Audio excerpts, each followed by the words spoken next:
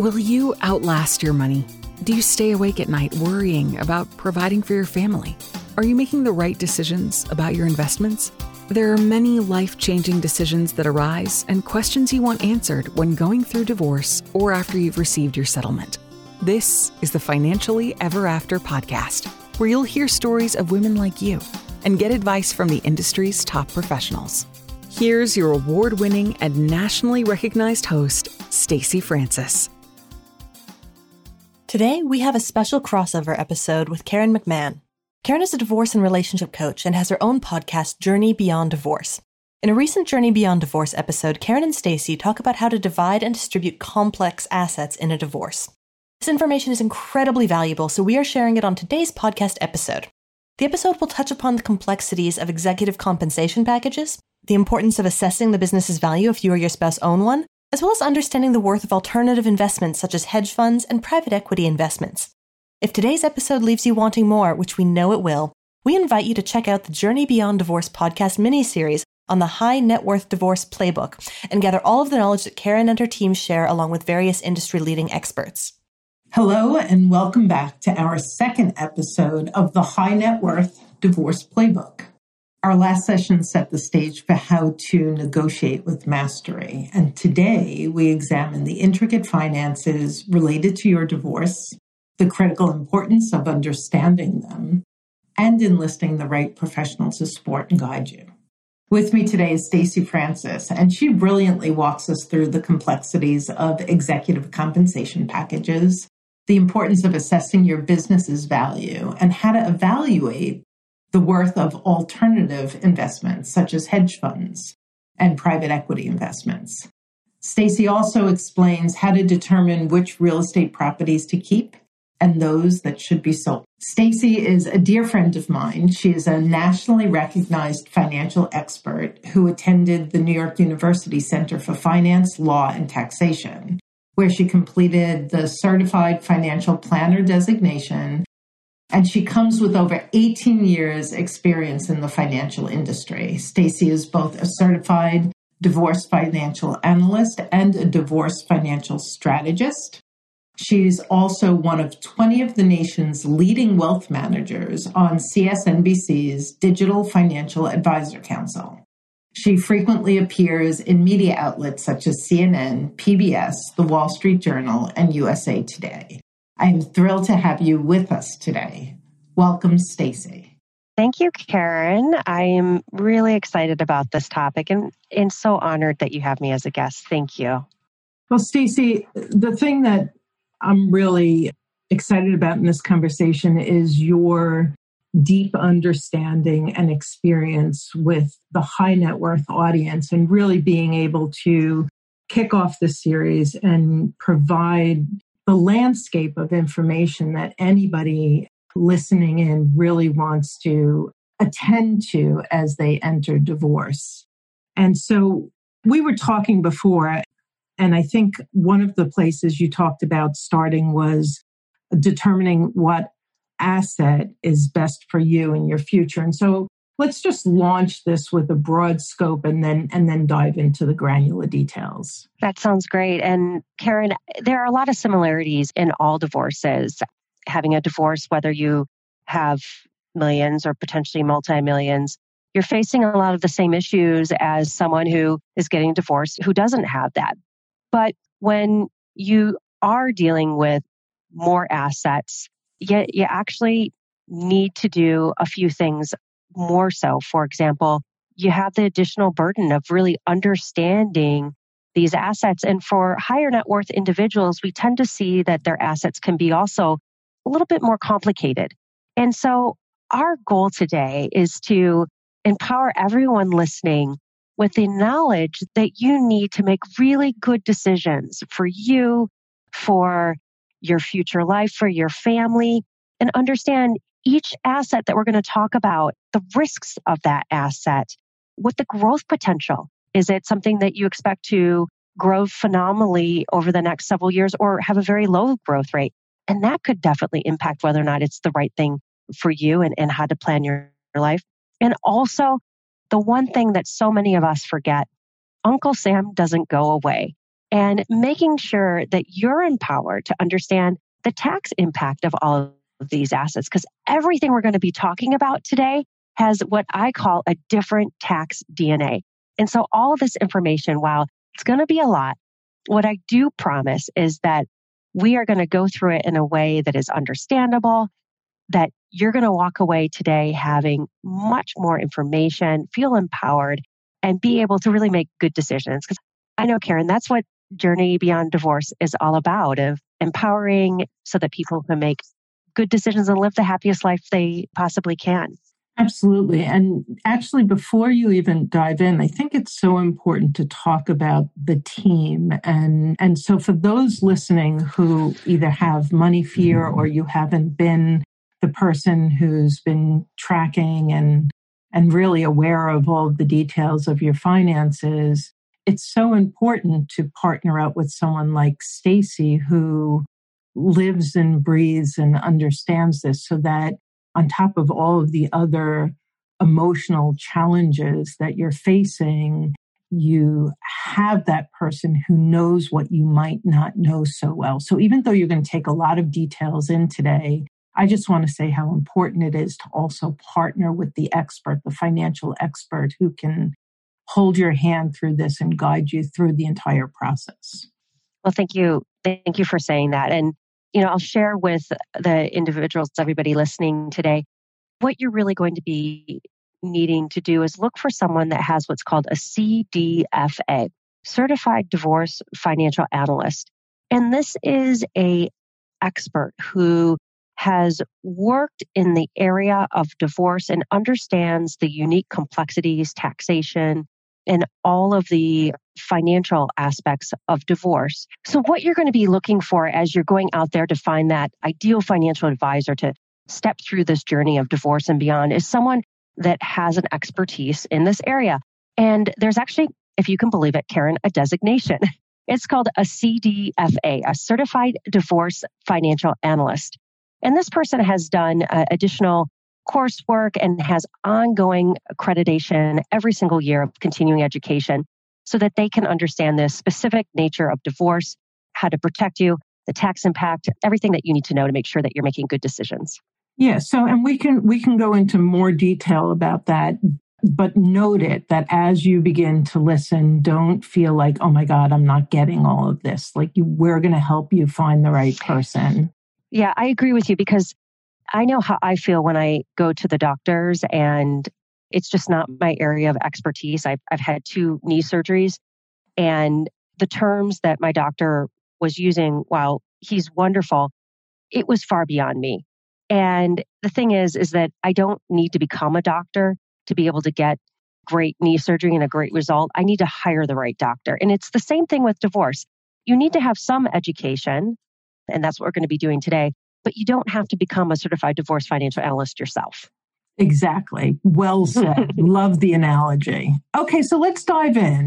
Where do we start with this, Stacy? Well, there are a lot of assets that high net worth individuals have, but what we're seeing more and more frequently is what we refer to as executive compensation packages. And the most frequent we see are what's called stock options. And stock options are quite a few out there. In fact, 15 million employees have stock options.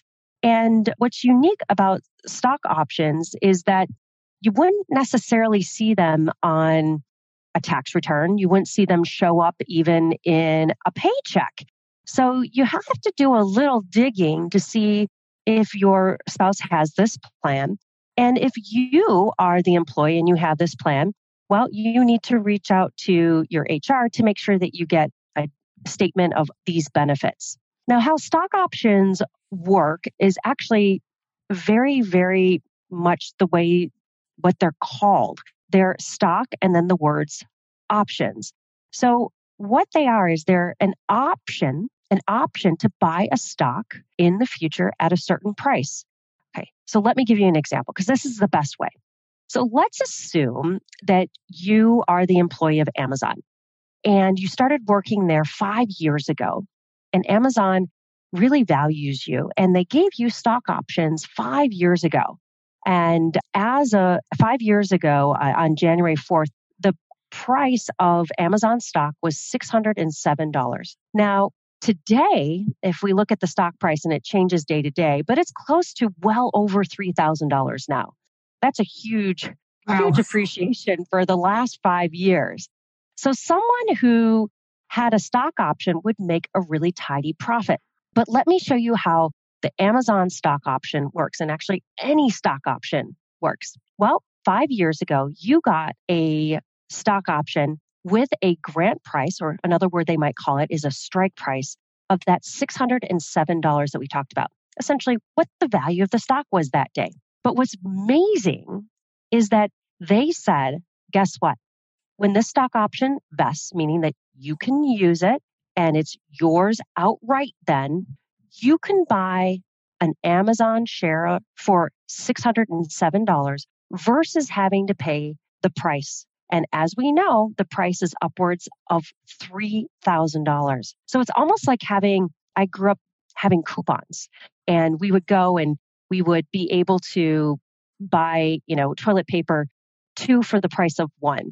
Well, this is in some ways even better than this. You're paying $607, but you're getting an asset, that Amazon stock that's valued over $3,000 today.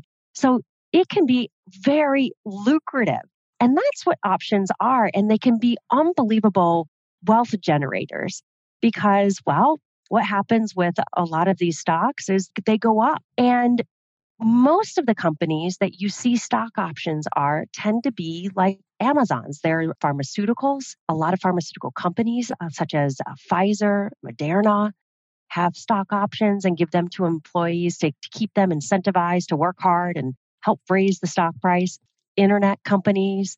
And so these are all companies, especially over the last 10 years, have seen their stock prices double, triple, quadruple, and more, as we see with Amazon. So this is important. Now, something that I did mention, Karen, was I talked about when it vests. And I want to talk about that because it can be confusing.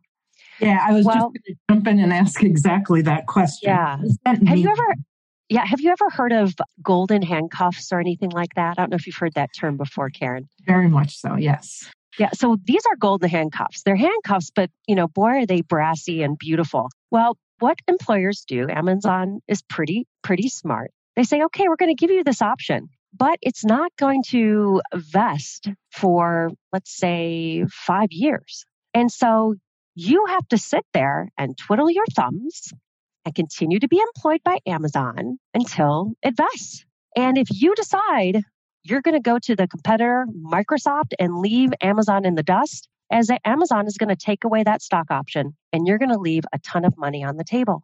So that's what we call about golden handcuffs. You can forfeit this if you're terminated for cause, if you leave for another job. We've even seen in the news clawbacks where news in the press of companies doing, unfortunately, not very good things, clawing back executive compensation like this from some of their top employees. So it doesn't mean that it's automatically yours. And the reason why the vesting is important is that not only it's because if they leave before they forfeit some of it, but also the percent that is considered able to be divided up in your divorce can also be attributed to the vesting schedule. And I don't want to get too detailed about that, but it's important for you. It's important for you to know that if there are stock options, get the vesting schedule and make sure that you're working with a lawyer as well as a certified divorce financial analyst that can help you determine what portion of those stock options are still going to be marital that you can have access to, and what portion, unfortunately, are now going to be considered separate property. And that's actually determined, from what I'm hearing you say, that's determined by the company's policy?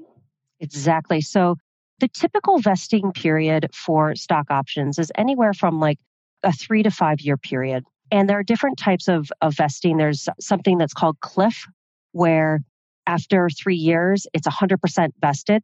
And then they have another type of vesting schedule where it's called graded. And it's exactly what it sounds like. So if it's a 5-year vesting schedule, then 20% vests in year one, another 20% in year two, 20% in year three, 4, and then 5 when you have it all. So it means that, let's say if you leave in year 4, you are able to walk away with 80% at least. The other 20%, unfortunately, you're saying goodbye to. But this has an impact on how much you're entitled to that's considered marital. And there are also some unique fine wrinkles about were these stock options given to you or your spouse because of past performance, which would be considered marital, or were they given to either you or your spouse as incentive for future performance?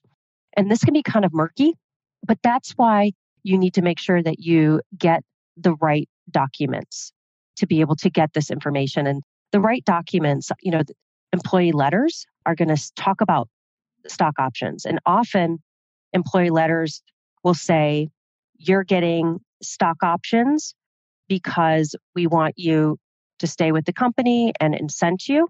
Or, for example, my husband, he moved from Credit Suisse to BlackRock, and BlackRock wrote in their document, we're giving you stock options for past performance. And the reason why they did that is to incent and get Michael to move to the new company. They said, you know what? All those stock options you're giving up by leaving Credit Suisse, we're going to give you new stock options and we're going to make you whole.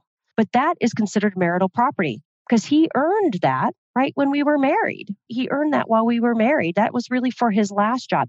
So these are kind of details here, but boy, can it make a difference. And it's not that, again, you need to know all this information. Your lawyer needs to know this information and make these determinations and help you, as well as your divorce financial analyst. So I just want to be real clear here. You're not talking about a separate attorney. You're talking about having a matrimonial attorney who is knowledgeable and can help find out this information. Exactly.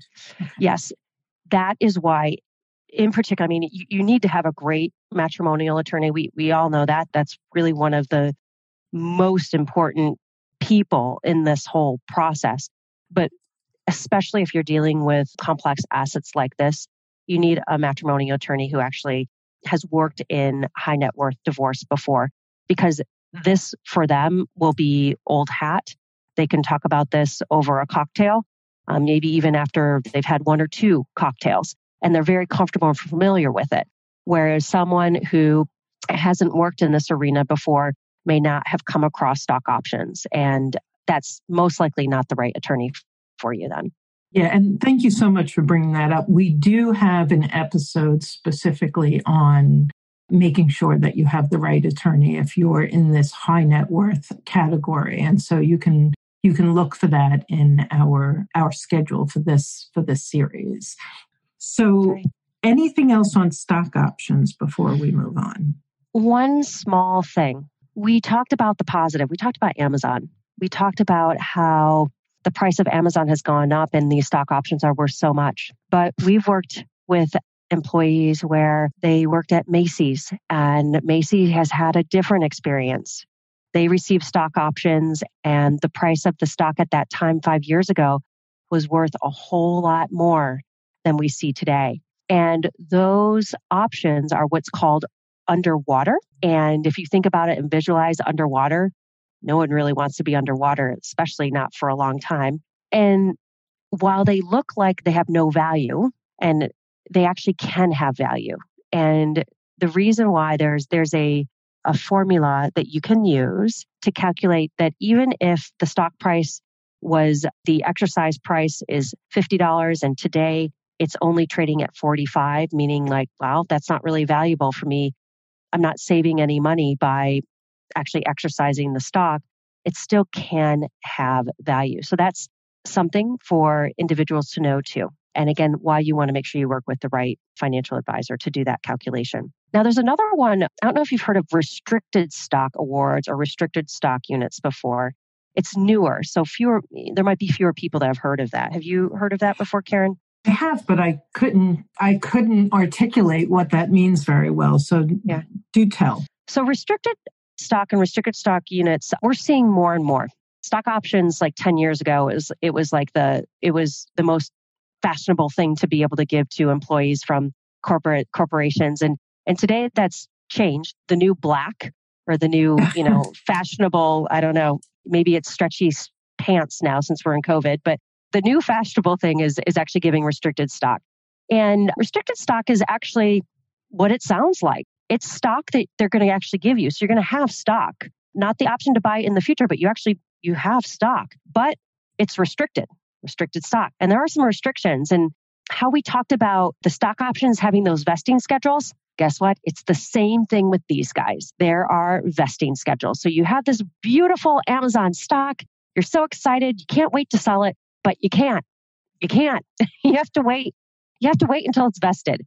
And this too is considered guilt and handcuffs, because if you leave your employer, if you are fired for doing something really naughty, you essentially are forfeiting your right and you don't get the stock. So that's something to know as well.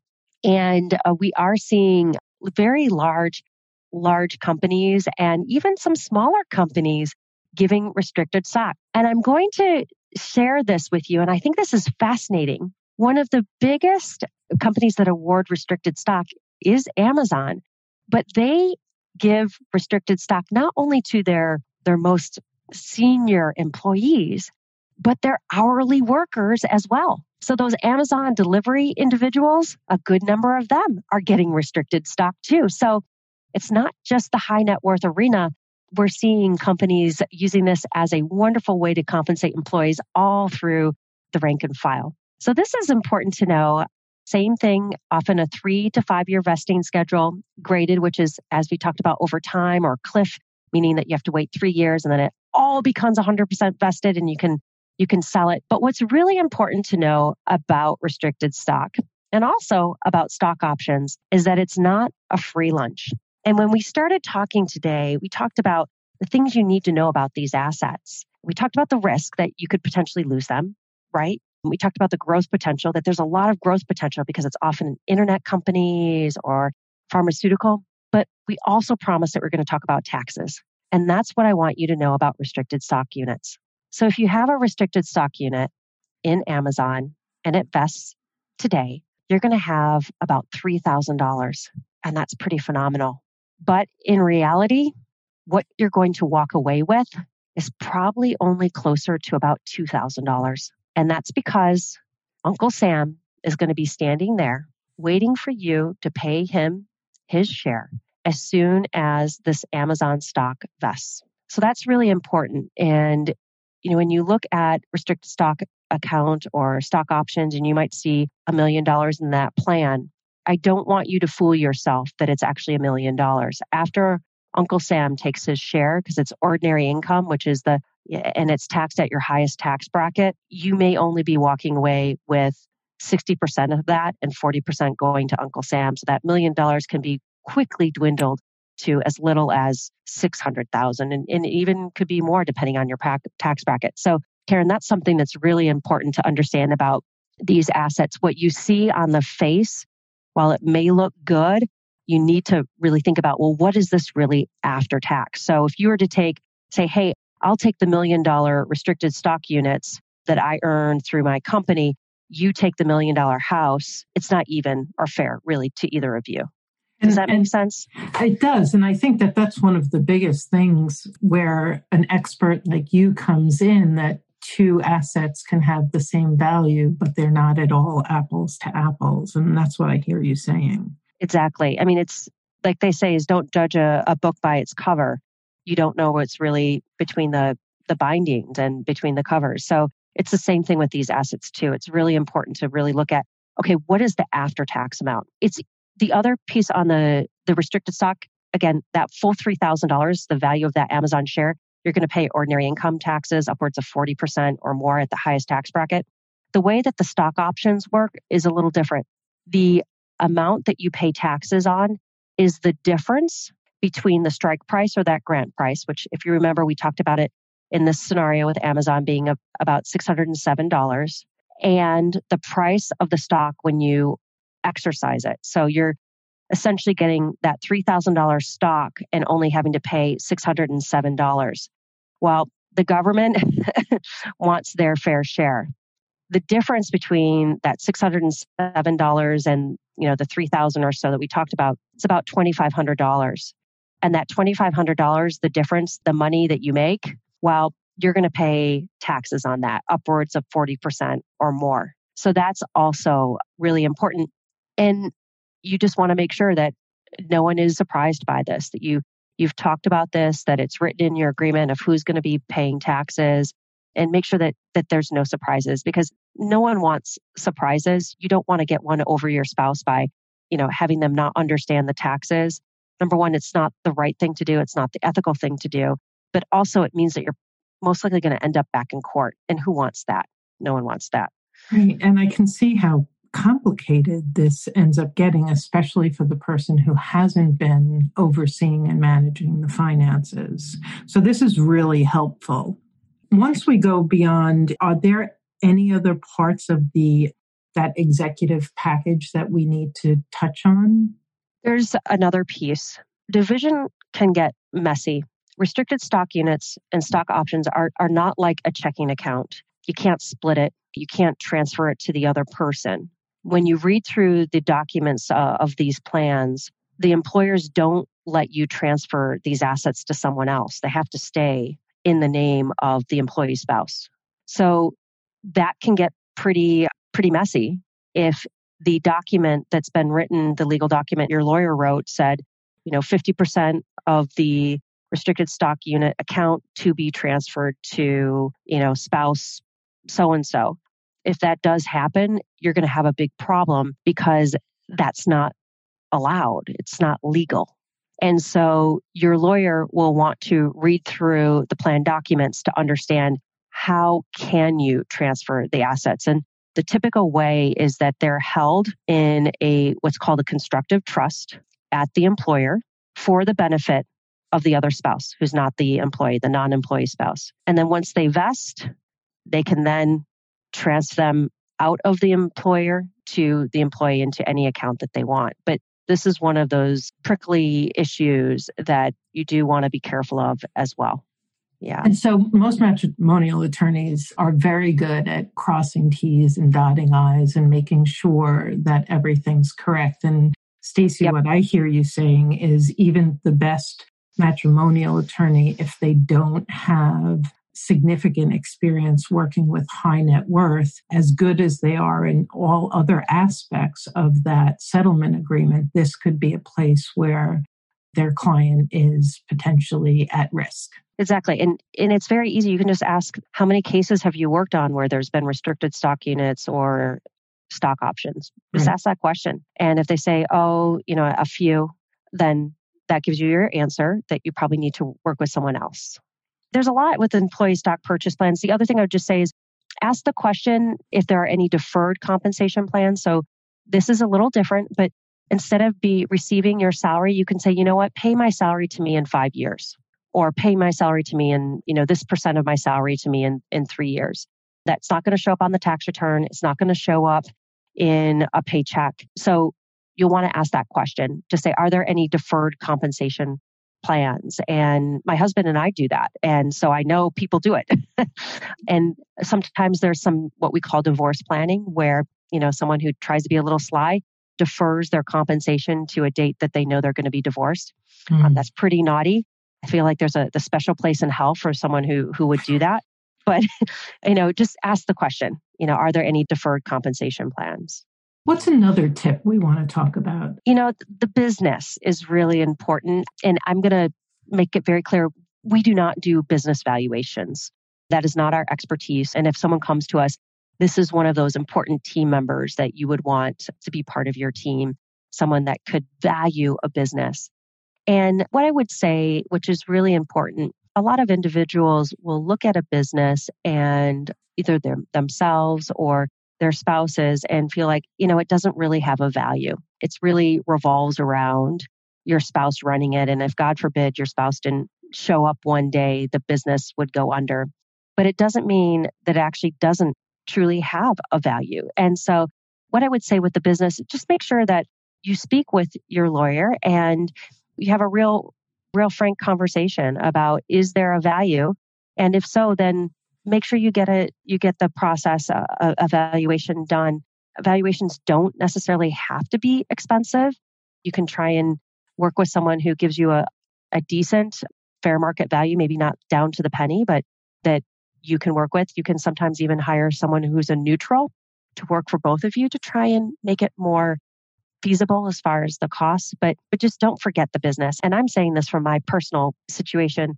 My husband and I are happily married, but if we got divorced, he would be fully entitled to a value in my business. And right now, the value of my business, Francis Financial, is worth more than all of our assets combined. All of our assets combined.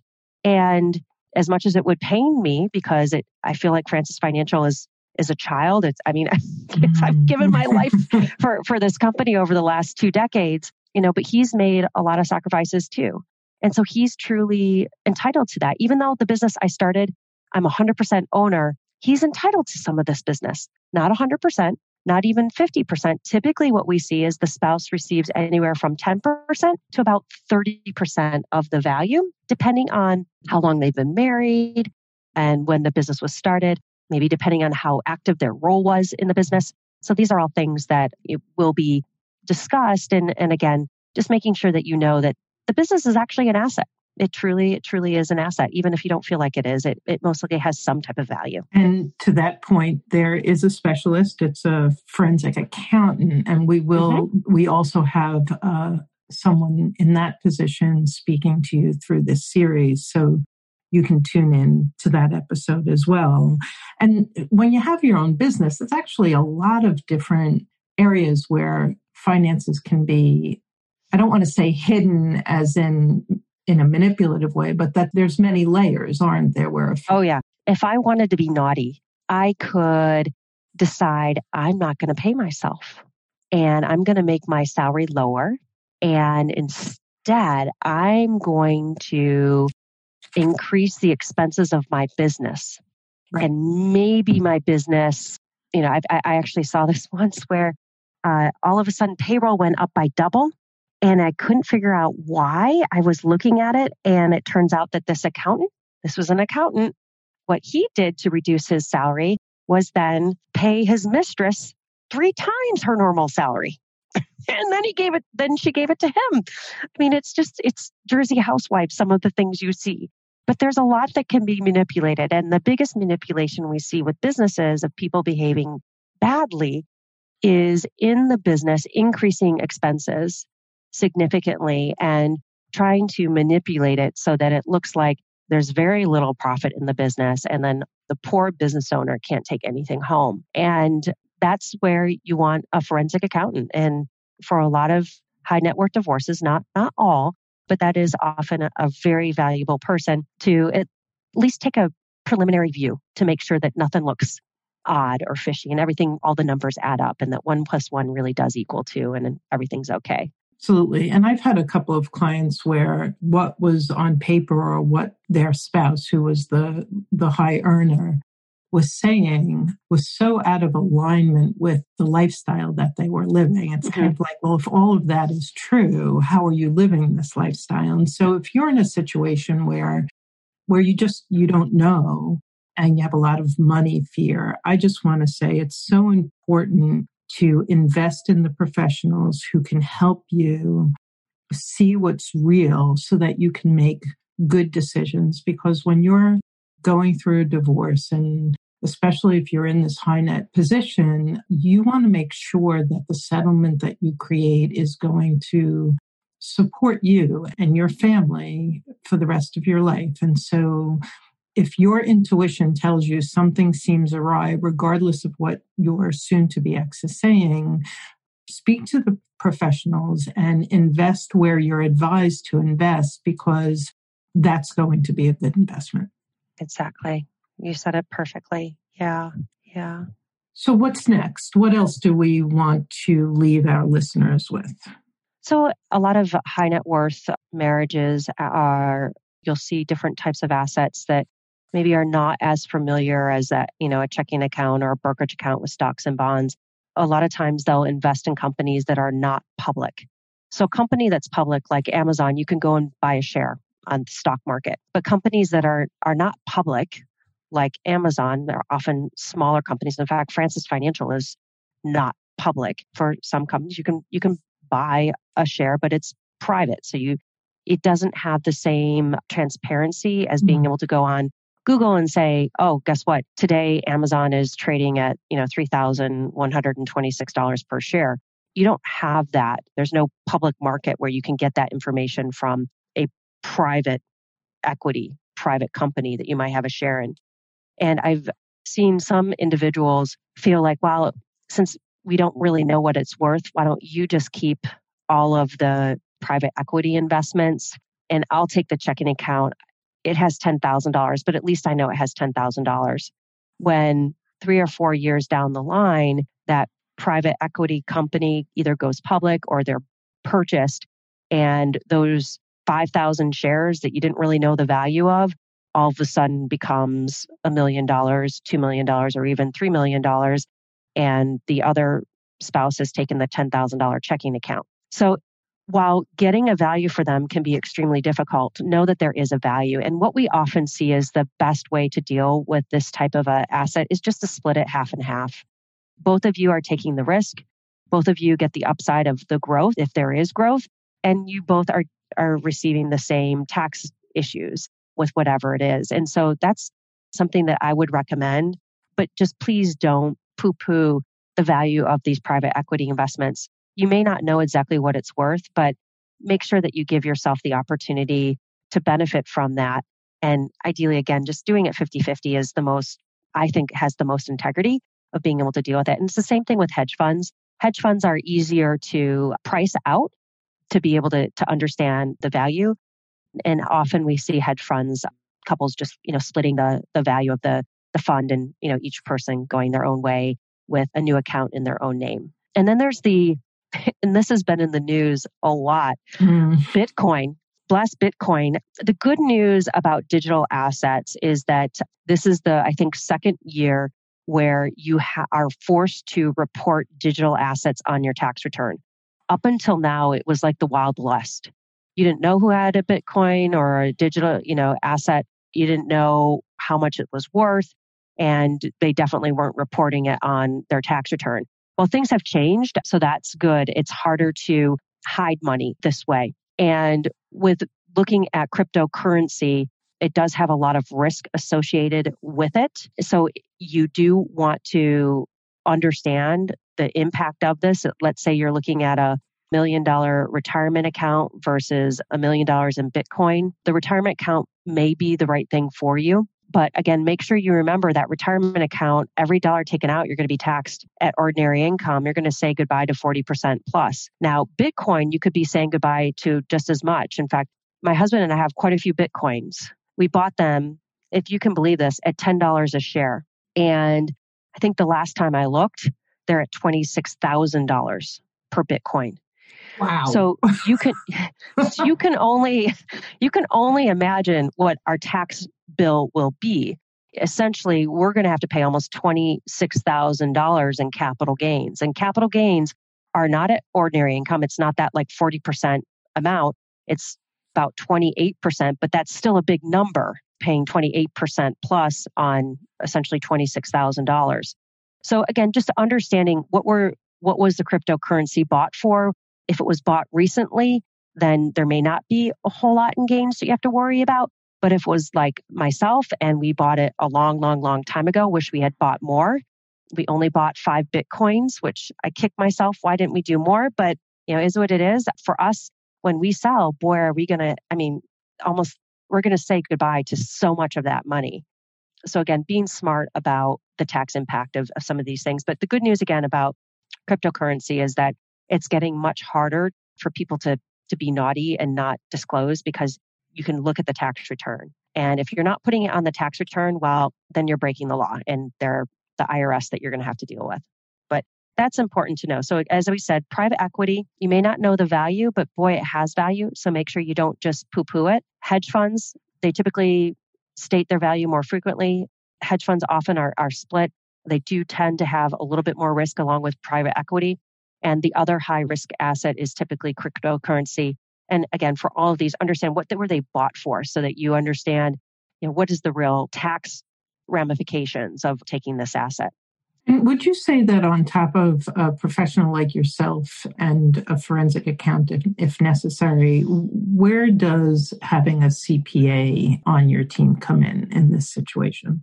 A lot of CDFAs do a good amount of the accounting work. So we have beautiful, fancy software, makes us look really smart, Karen, and it calculates all the tax implications so we can run tax reports.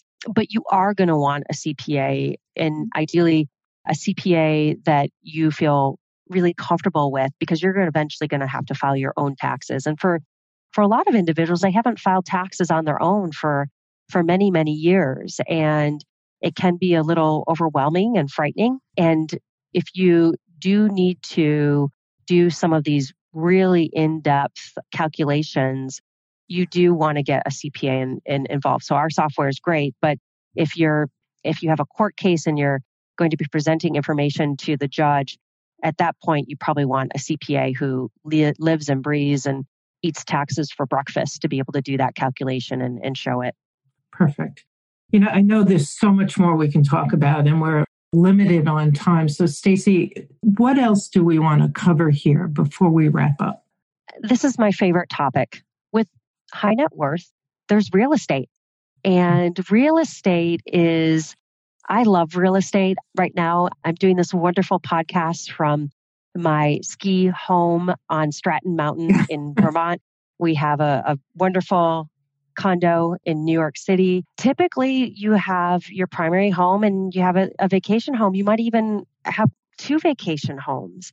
And what I know about real estate that I think is true for many people is that real estate is a different kind of asset. I don't get warm and fuzzy when I hug my 401k or I hug my restricted stock units, but my home gives me peace, and it gives me warmth, and it gives me happiness.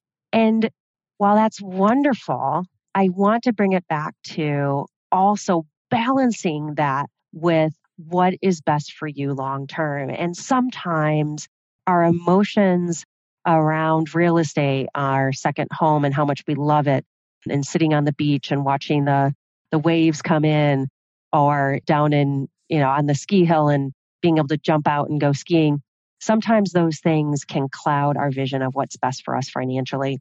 And so that is really my parting gift and of advice of let yourself look at the numbers first of whether or not you truly can afford to financially support the value and the ongoing upkeep and costs of that home before you let yourself fall in love with the idea of having it happily ever after in your life. And many times it works. But sometimes it doesn't. And the challenge is that when you're in your 80s and you don't have enough money to be able to live the life the way you deserve, those 4 walls aren't going to be able to do a whole lot for you. So again, just making sure that you're not going to deplete your retirement accounts, your brokerage accounts, your nest egg to keep a house that is too much house for you for the long term. Yeah, that's so important. And our last episode with Gabrielle Hartley, one of her key things that she said was enter your negotiation with your rational mind, not your emotional mind. And when it comes to your home, it's so easy for the emotions to take over. And it's so important to know that ahead of time. And like you said, focus on the numbers, what's in black and white, and make your decisions accordingly. Yeah. And I would say, Karen, it's the hardest thing of the divorce process. It really is. And it hurts me every time I say this, but it's really a business negotiation. And it feels so wrong and dirty that a marriage would come to that. But you do need to go in with that rationale to make sure that you're making good financial decisions, because you're making decisions that aren't just going to impact you for the next year. They're going to impact you for the rest of your life. And actually, your children. And so trying to, as best you can, go in and figure out what's right financially and then build the best life you possibly can around that. And I just want to tag on to that. So many of you are feeling so much emotion right now, and it's hard to imagine that you're going to get to the other side of this, that you're going to be liberated from all the grief and the struggle, and that you're going to be excited about the next chapter of your life. And yet we at Journey Beyond Divorce have been working for over a decade with men and women who enter in fear and resistance and emerge, and they thrive on the other side. And so there's the legal divorce and all of those finances, and then there's the emotional divorce, really detaching and allowing yourself to look for the next open door. And you will be there. And when you get there, you want to make sure that the settlement agreement that you've negotiated is going to support you going forward. And so this has been so incredibly helpful and valuable, Stacey. I want to thank you so much.